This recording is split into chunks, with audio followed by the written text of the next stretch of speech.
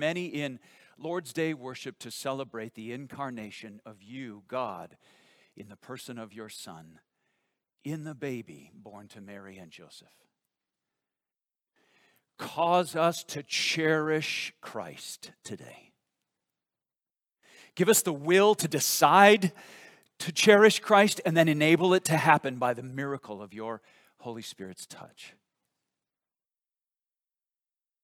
Don't let anybody malign or ignore the child Christ before our eyes in this passage. But let all cherish him, for he is God and man, the Savior of our souls and the Lord of glory, and the hope of all who come to him. We worship you and cherish you even now over the word, Lord Jesus, as we have sung, as we have prayed, as we will sing aloud to a lost and needy community tonight. We now worship over this word. Be glorified and cherished in our hearts, I pray, through Christ. Amen. Mary and Joseph were on the run for their lives. They had been forced by Caesar's dictum to return to the village of their birth to be counted and pay taxes to the Roman emperor. So they were on their way back to Bethlehem. That's why they ended up there. What some intended for selfish ends, the paying of taxes, was God's using it for good, for he had prophesied that the Christ would be born in Bethlehem, the city of David. And so Jesus, born to Mary and Joseph, was born in the city of Bethlehem. Soon, shortly thereafter, news would go out to the local governor, Herod, an Edomite, who had only love and desire for himself and the building up of his own kingdom, would find out that a king of the Jews had been born in Bethlehem. And he would find that king of the Jews a threat. So he would send out his army soldiers to try to find all the little boys under the age of 2 in Bethlehem and make sure they were killed. In the world, then as now, people respond to Jesus Christ either by saying, I cherish him. I hope that's what you're saying. I cherish him. Others will malign him and hate him and want to kill him. And others, many, many others, will simply ignore him. They will simply say, there's a pandemic. Or there's interesting things in the golf world.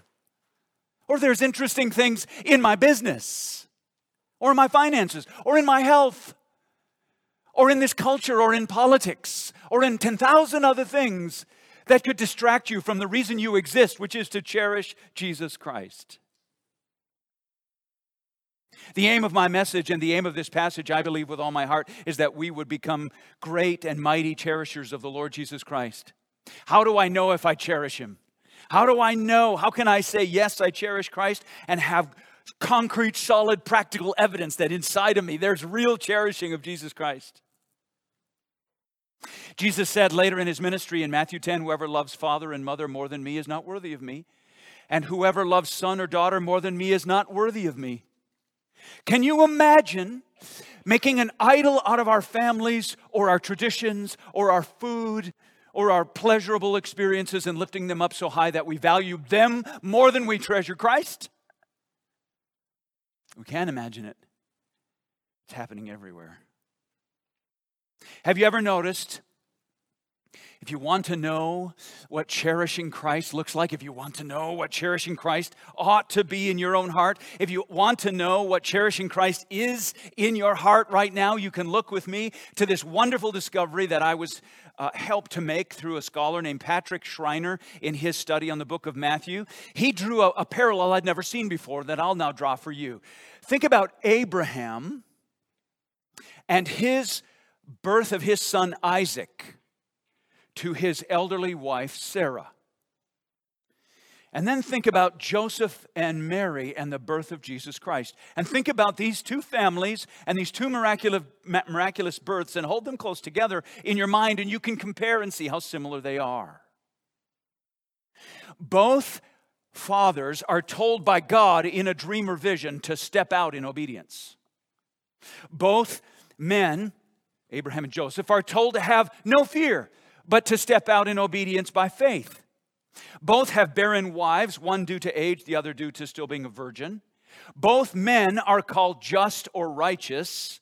Both Abraham and Joseph have the exact same wording. This I'd never seen before.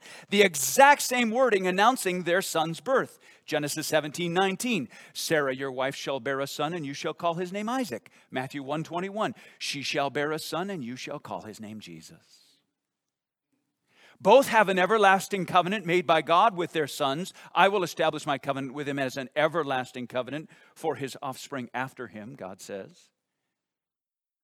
And both are willing men to step out in faith, to take a massive risk, to spend an incredible cost in order that they might honor and obey God. Abraham was willing to risk the life of his son Isaac on the altar. Joseph was willing to risk his entire standing, his reputation, his honor, and his character by being willing to take Mary as his wife. What does this all mean? Just this. In both Abraham and Joseph, we see exactly what it looks like to cherish Christ. That's what it looks like to cherish Christ. It costs something. Jesus says, come follow me. Leave everything, and I will make you my disciples. Abraham and his covenant has been fulfilled in Jesus Christ, and Abraham is a cherisher of Christ, so also is Joseph a cherisher of Christ. That's exactly why we have this story written for us exactly as it is, so that we would look at the beautiful Christ child and see through Joseph's eyes how very precious and worth cherishing Christ is. Cherishing is this passion that wells up inside every one of us that says, I want to forego and put aside and sacrifice and bear a risk for anything valuable in order that my values that I set aside might all point and honor and reflect greater value upon Christ. So this passage calls us to sacrifice, and you could ask yourself, what am I giving up in order that I could be a follower of Christ? What do people see in me that I have set aside in order that I might be seen as one who cherishes Christ all the more? The way we are made to cherish Christ in a supernatural way in Matthew's writing is he shows us all the way through the lineage and genealogy how Christ was the Son of God, the Son of Abraham, and the Son of David. Now he shows us in this account of the birth of Christ how very precious and cherish-worthy Christ is. He shows it to us by giving us three origins of Christ. That is, what is he and who is he and where did he come from and what's he here to do? God so loved the world that he gave his only begotten Son, that whosoever believes in him will not perish but have everlasting life. That's what we have to proclaim because that's what Jesus came to achieve. He's on a mission. He's on a mission that's bound up in those three origins. First, we know his name to be Jesus. Second, we know that his title is the Christ. And third, we know he was of the Holy Spirit. There's my outline. It's the outline of this Christmas paragraph. Let's look at each of those. And in the intent, may we find this happening, that as you ponder who Jesus is, who Christ is, and who the Holy Spirit is, you will find yourself having cherishing genuinely welling up inside your heart so that you say, I am not faking it. I really do cherish Christ. I cherish Christ enough to stand out by a nearly frozen lake in December singing for an hour the carols of Christ. Just the difficulty of being out there will be a huge witness to everybody who hears us. Look at these crazy people.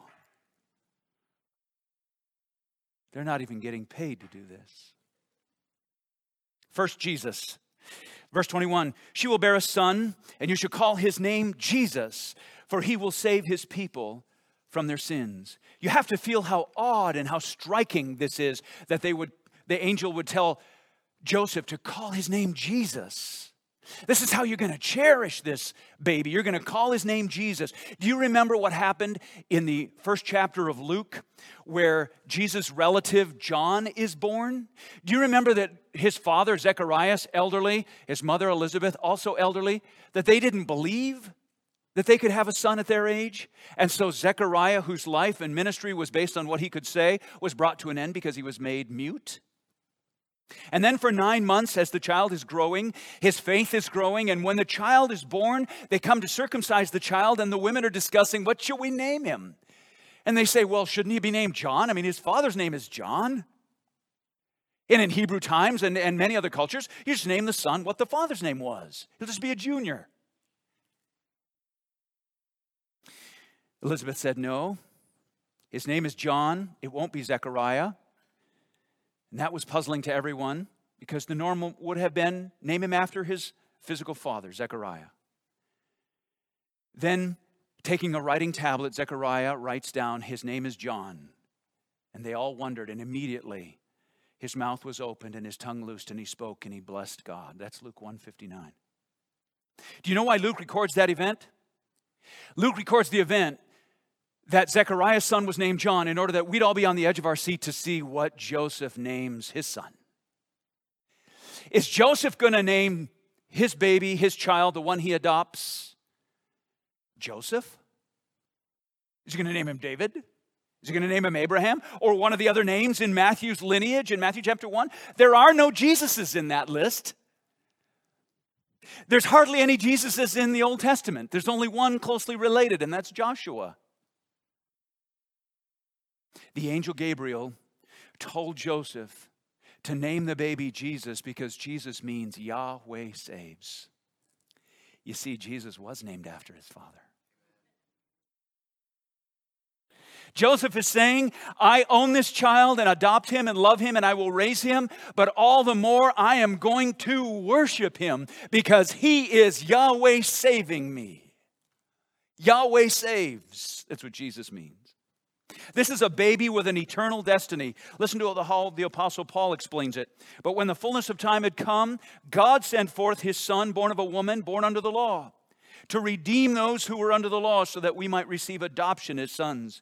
And because you are sons, God has sent the Spirit of his Son into our hearts, crying, Abba, Father. So you are no longer a slave, but a son. And if a son, then an heir through God. Jesus came in order that he might be Yahweh saves, Jesus, to turn heinous, criminal, law-breaking street orphans like you and me into beloved sons by the power of his Holy Spirit and his salvation. His message is bound up in his name. Jesus came to save his people from their sins. Now, who are his people? Surely Matthew is writing to Jews, and the Jews would have immediately said, it's us, and they would have been right. Yes, it is the Jewish people Jesus came to save. But under the inspiration of the Holy Spirit, the Apostle Paul says, the gospel is the power of God unto salvation to everyone who believes, first to the Jew, and also to the Greek. Where did Paul get that? He got it from Matthew's own writing. Matthew, a Jew, writing about a lineage of Jews to Jews, he says this. Jesus proclaims in Matthew 3:9, do not presume to say to yourselves, Jewish leaders, we have Abraham as our father, for I tell you, God is able from these stones to raise up children for Abraham. God could take that chair and make a believer. God could take the salt that's collecting on the side of the road and make believer out of that. That's what he did with Adam. Matthew 8, verse 11, I tell you, many will come from east and west and recline at table with Abraham, Isaac, and Jacob in the kingdom of heaven, showing exactly who his people are. Here's Jesus explaining why the wise men came from the east and why they came offering gifts of gold, frankincense, and myrrh to worship and to cherish Christ. They had read the word and they had believed it and traveled all that distance. So rightly, Charles Wesley in his great Christmas hymn says, hark the herald angels sing. And he comes to the line, glory to the newborn King, peace on earth and mercy mild, God and sinners reconciled. Joyful all ye nations rise. Jesus died for his people across the nations throughout time and history. All nations comprise his people. Oh, let the Ojibwe and the Lakudere, and let the Hutu and all African tribes, the Tama, let all the tribes of Indonesia, let all the peoples of the Philippines and Southeast Asia, let all the peoples of India and all the peoples of China and Russia, who combine together to plan dark political plans, and yet a mighty and sovereign God is saving them from the inside out.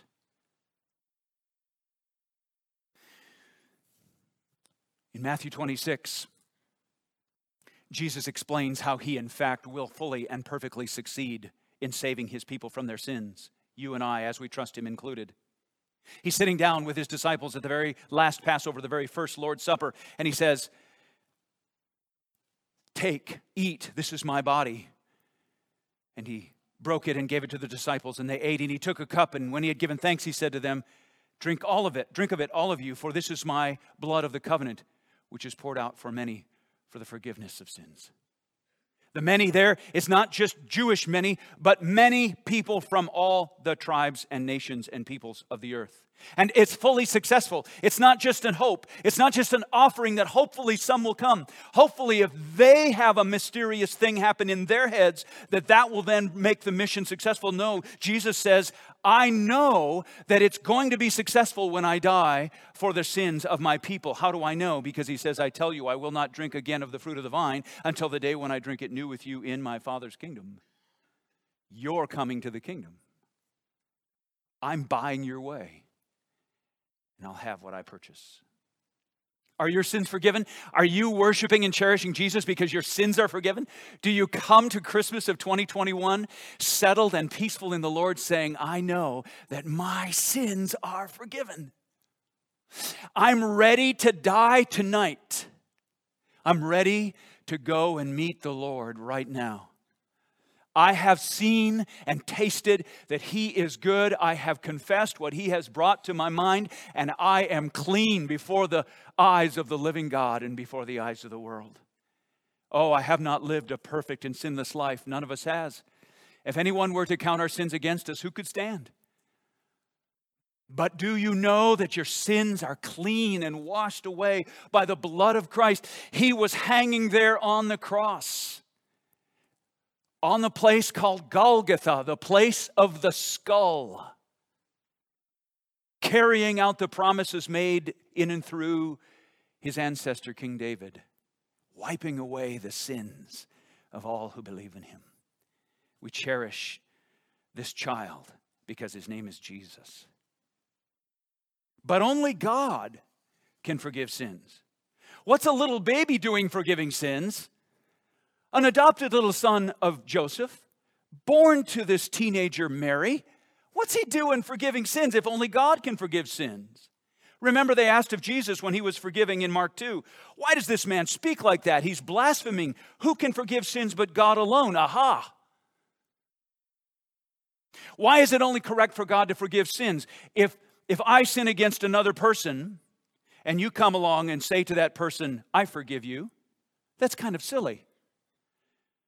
Someone should come to me and say, I forgive you, or do you ask for forgiveness for sinning against that person? Who has the right to go around interjecting themselves and saying, if there's a squabble between two people, I can say, I forgive you? That's presumptuous and arrogant and kind of ridiculous. Yet, God places himself forward, and he says, every sin that's ever committed on the face of the earth is ultimately a sin against me. Every sin that happens between two people, two nations, every sin that ever happens inside someone's heart, and the vast majority of sins are sins of the mind and heart, are sins against God.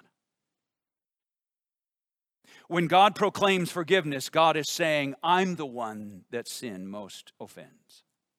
And Jesus comes, born to Mary and Joseph, and the song of the angels and the instructions given to Joseph is to name him Jesus, because he came to forgive sins. Jesus is in fact God. This is the book of Jesus Christ. Matthew says in Matthew chapter 1 verse 1, the son of David, the son of Abraham. His title, his second name is the Christ, which means he's the Messiah of God. He's the Son of God, appointed and foretold for centuries upon centuries. And here he has arrived, coming through the line of David, now the very Messiah that Israel and the whole world, whether it knows it or not, has been yearning and aching for centuries. Israel wanted a smaller Messiah. They wanted the standard version, not the deluxe version. They wanted just a Messiah who would receive taxes and rule like a Caesar and fight for them like a warrior king and liberate them as ethnic Hebrews. So what they got was a baby who is in fact the Christ who is himself God. This Christ who in fact has the power and authority because he is one with God, equal with God, a person of the Trinity, Father, Son, and Holy Spirit. So Matthew chapter 1 and verse 22 says, all this took place to fulfill what the Lord had spoken by the prophet. Behold, the virgin shall conceive and bear a son, and they shall call his name Emmanuel, which means God with us. Isaiah's prophecy doesn't just mean God's Spirit is with us, or God's Word is present with us, or his glory is present with us. It means God himself has come to dwell among us. Emmanuel, as we just sang, is a fulfillment of the prophecy that Jesus not only takes away our sins, but he is the Christ. He is the Messiah. He is God's Son with us. This is the very source and foundation of all of the rest of Christianity. Everything else in Christianity is a belief that Jesus Christ was born as both fully human and fully divine. We don't understand it. How can it be? We'll see in a moment the Holy Spirit overshadows Mary. The power of the Most High comes upon her, and in her womb is conceived the Son of God in the person of a tiny baby. This is why many religions cry out blasphemy against us. This is why many choose to ignore the Christian religion, because it seems so far-fetched and impossible to believe. It seems so far from the natural and modern man to be able to understand or agree with. People simply reject the virgin conception as impossible. And yet, here's the witness of Scripture. And the witness inside the heart of everyone in this room or who's watching by live stream who actually believes and says, I know that I have never seen before, nor do I ever expect again to see one person who has two natures, divine and human. But we see one person, Jesus Christ, with two natures. He is fully divine and he is fully man. In the Old Testament, when God first came, he was communing and having conversation before sin with Adam and Eve in the cool of the evening in the garden. He was blessing and providing. He was loving and being loved. Then sin happened. And every time God shows up after sin happens, God shows up in terrifying ways. Have you ever thought about that? He shows up to Job as an F5 tornado. He's a self-directed furnace burning everything in its path to Abraham. He's a skyscraper of fire to Moses and the people of Israel. He's an all-consuming, priest-evicting glory storm in the temple. God is always terrifying when he comes to enter into the world tainted by sin. It's a terrible thing to fall into the hands of the living God unless the hands of the living God are those tiny little perfectly formed hands of a newborn baby. Now we see God as a tiny, dependent, vulnerable, hunted and hated baby born to a young, insignificant, impoverished, hunted mother and father. Now Christ, the living God, wraps his tiny little perfectly formed 5 fingers around your tiny little finger and pulls you to himself. He was terrifying before. He will be terrifying again. But for now, he comes cooing and blowing bubbles. For Christ to be born in the humblest of ways reveals the depth of his love for sinners like you and me. Do you know that's why he was born a baby? He was born a baby so that you and the universal witness of every human being on the planet would have welling up inside of you a desire to bow low and cherish. That's why he was born a baby. How can you overlook a terrifying God who conceives of himself in Mary's womb and births himself as a baby? He means for you to have no barriers to your cherishing him with every fiber of your being right now. For you know the grace of our Lord Jesus Christ, that though he was rich, yet for our sake he became poor, so that you by his poverty might become rich.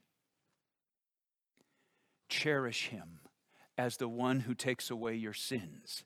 Cherish him as God born in the most delightful and cherishable of packages, a tiny baby. This is the central truth of Christianity. God is with us. Christmas means Jesus Christ is God, and God dwells within us. He comes to dwell within the very creation that he made. All the promises of David and Abraham are true. And so the invitation for every human being to hear and to let settle deep inside their spirit is, cherish me more than your family.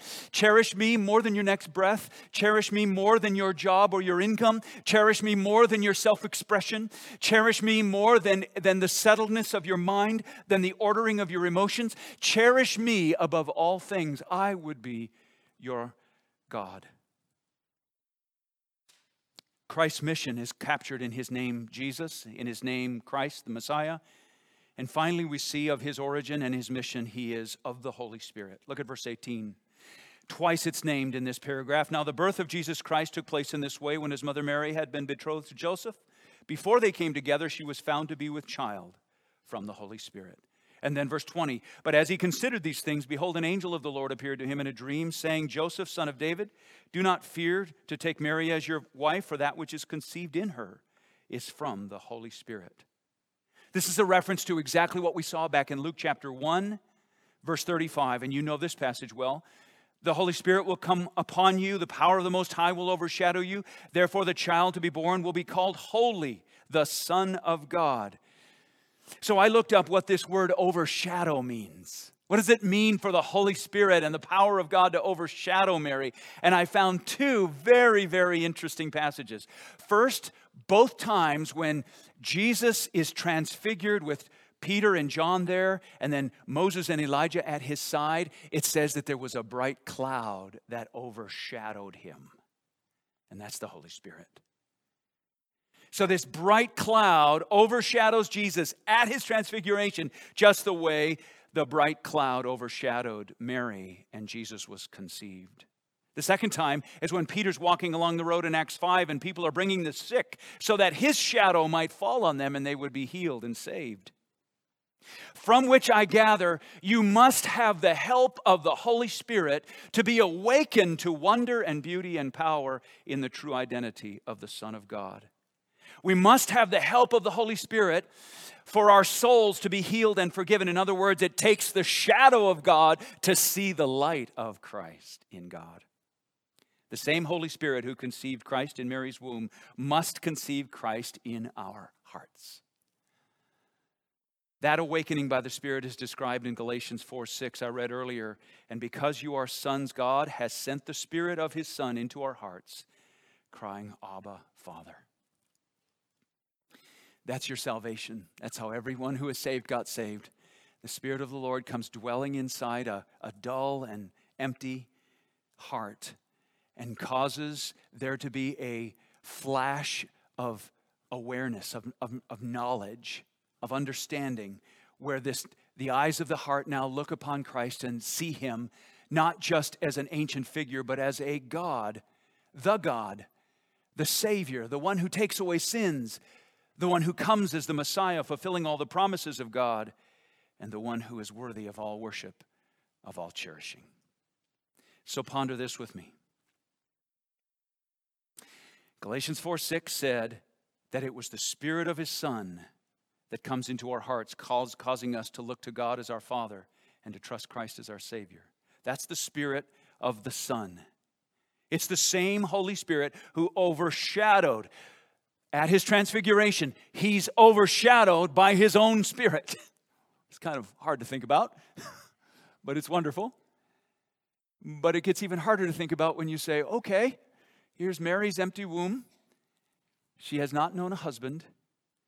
And the Spirit of the Son comes upon Mary to birth the embryo of the Son. That pretty much stretches my brain as far as it can go. The Spirit of the Son comes upon Mary, and the body of the Son is conceived in her empty womb. That makes me cherish him. It's the same wonderful glory that happens so that this little baby would grow to full gestation and be born, and then come to know who his mother and his father are, and he would call Joseph Abba, and he would call his mother Mama. And he would come to know that he is actually conceived by the Holy Spirit of God, and he would soon come to know at some point in his young age that he is actually the son of Yahweh, the living God. We have the similar experience where we have this sense in which the Holy Spirit comes upon us and he awakens, he causes, he conceives in us knowledge of the Son by his miraculous power. We look to God and no longer see him as judge or as authority only or as one who is against us, but we see in Christ, we see God completely for us. We see everything about God loving us and everything about God welcoming us, and we look back on our lives and we see everything about our lives was God drawing me to himself.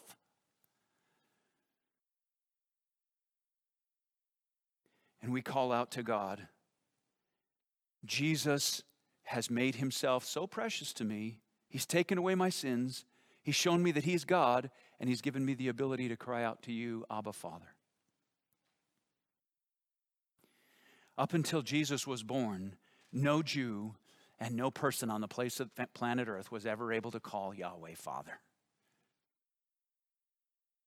Oh, he was the father of the nations, and he was the father of Israel in a generic creation sense. But no one said he's my personal father. Here, because Jesus is born, and because we're born again, we're able to call God Abba, Father. Do you cherish Jesus as the one who takes away your sins? Do you cherish Jesus as the Christ, the fulfillment of all the Messiah promises and God among us? Do you cherish the fact that the Holy Spirit is present and dwelling not only among us, but within every person who has had that born again experience?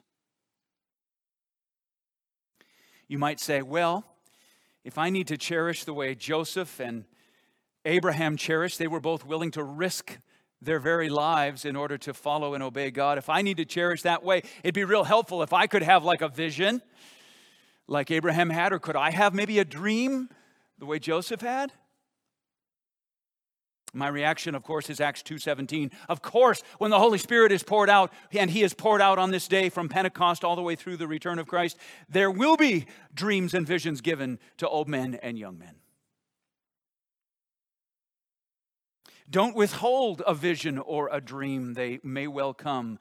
But what Joseph and Abraham would say if they walked up the aisle and chatted right next to me right now, they'd say to you, why do you want a vision or a dream when you've got the Spirit of the living God living inside of you? Don't forget where you are and who you are and what he's already done. In our day, he hadn't been poured out yet. You're living in the day when the Spirit has been poured out on all flesh. So then it becomes a question, a cherishing question of whether you're cherishing right now in your heart what God has shown you from Matthew chapter 1 of who Christ is, the one who in Jesus' name takes away your sins, the fulfillment of all the promises that he has for you, even eternal life, and God himself by his Spirit born in your heart. If you're having difficulty cherishing Christ right now, we're going to go to a very quick and brief moment of silent prayer. And I'm going to invite you to say between you and the Lord, not whether you're a new believer or you've been a believer a long time or you have never even said this before. Every one of you I invite to say this. Lord Jesus, I cherish you. But there's something in me that wants to cherish you more. Would you help me? Let's go to the Lord right now. Thank you, Father, for Matthew 1. Thank you for these moments together in pondering the imponderables of your Holy Spirit coming down upon Mary and birthing your Son in her. Thank you for the glories that we beheld. Thank you for the promise that you will hear when we address you in prayer. And we come to you now by the power of the Holy Spirit in Jesus' name, addressing you, Father, and asking for the gift of the ability to cherish you as your glory deserves, as your worth and value deserves. I pray now that in just this quiet moment, many would say with me, I do cherish you, Lord Jesus. And yet there's something within me that longs to cherish you more. Would you cause me to cherish you as you deserve? Cause me to cherish you as you deserve. Cause me to venture much on your cherishing, like Joseph and Abraham did. There is nothing that I could forego, no sacrifice I could make, no expensive thing I could give that could ever turn out to be a waste in the value that you possess. You are worth more. I pray, Father, for this sweet moment to settle on us heavy and strong, that every one of us might in this moment, because of these songs and this scripture and our time in prayer, find ourselves cherishing you such as we never have before.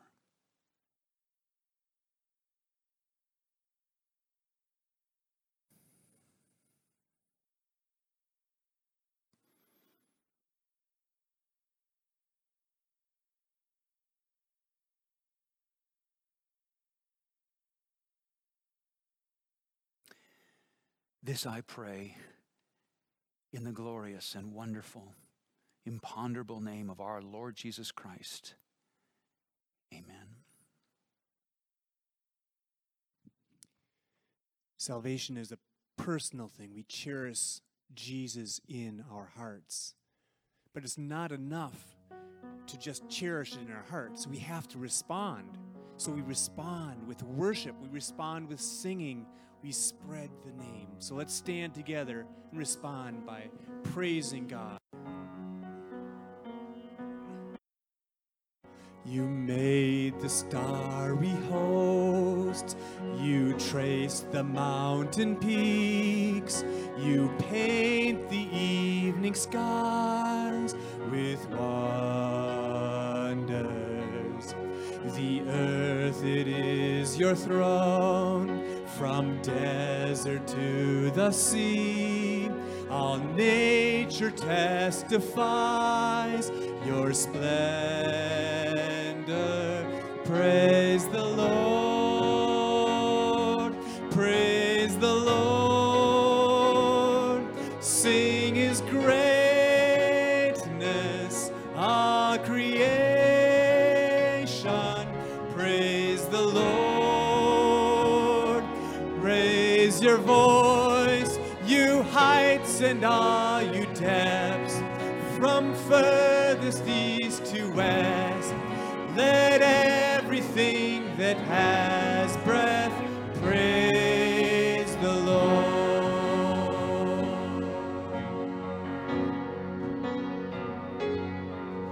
You reached into the dust, in love your spirit breathed. You formed us in your very likeness, to know your wondrous works, to tell your mighty deeds, to join the everlasting chorus. Praise the Lord, praise the Lord. Sing his greatness, all creation. Praise the Lord. Raise your voice, you heights and all you depths, from furthest east to west. Let everything that has breath praise the Lord. It's not enough for just us to praise him. Every nation, all the generations, all creation must praise the Lord. Let the children come, let us all praise his name. Let symphonies resound, let drums and choirs ring out.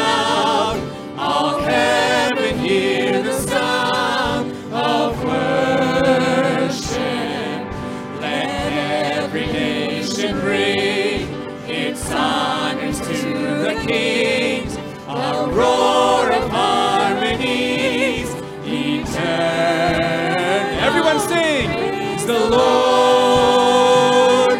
Praise the Lord!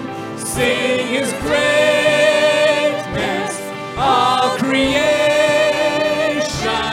Praise the Lord! Raise your voice, you heights and all you depths, from furthest east to west, you distant burning stars, all creatures near and far, from sky to sea and shore, sing out forevermore. Let everything that has breath praise the Lord.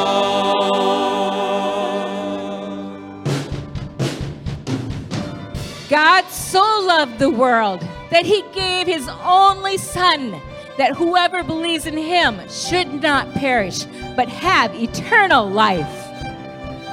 To us a child is born, to us a son is given, and the government shall be upon His shoulders, and His name shall be called Wonderful Counselor, Mighty God, Everlasting Father, Prince of Peace.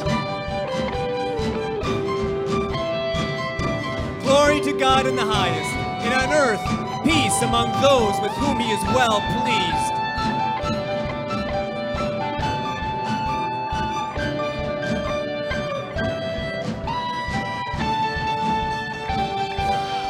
Merry Christmas!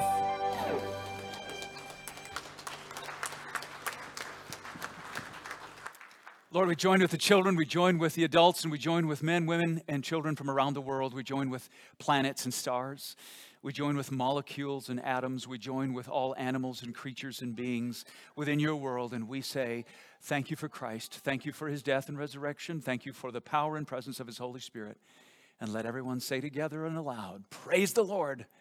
Praise the Lord. You are dismissed. Enjoy your meal together. Merry Christmas.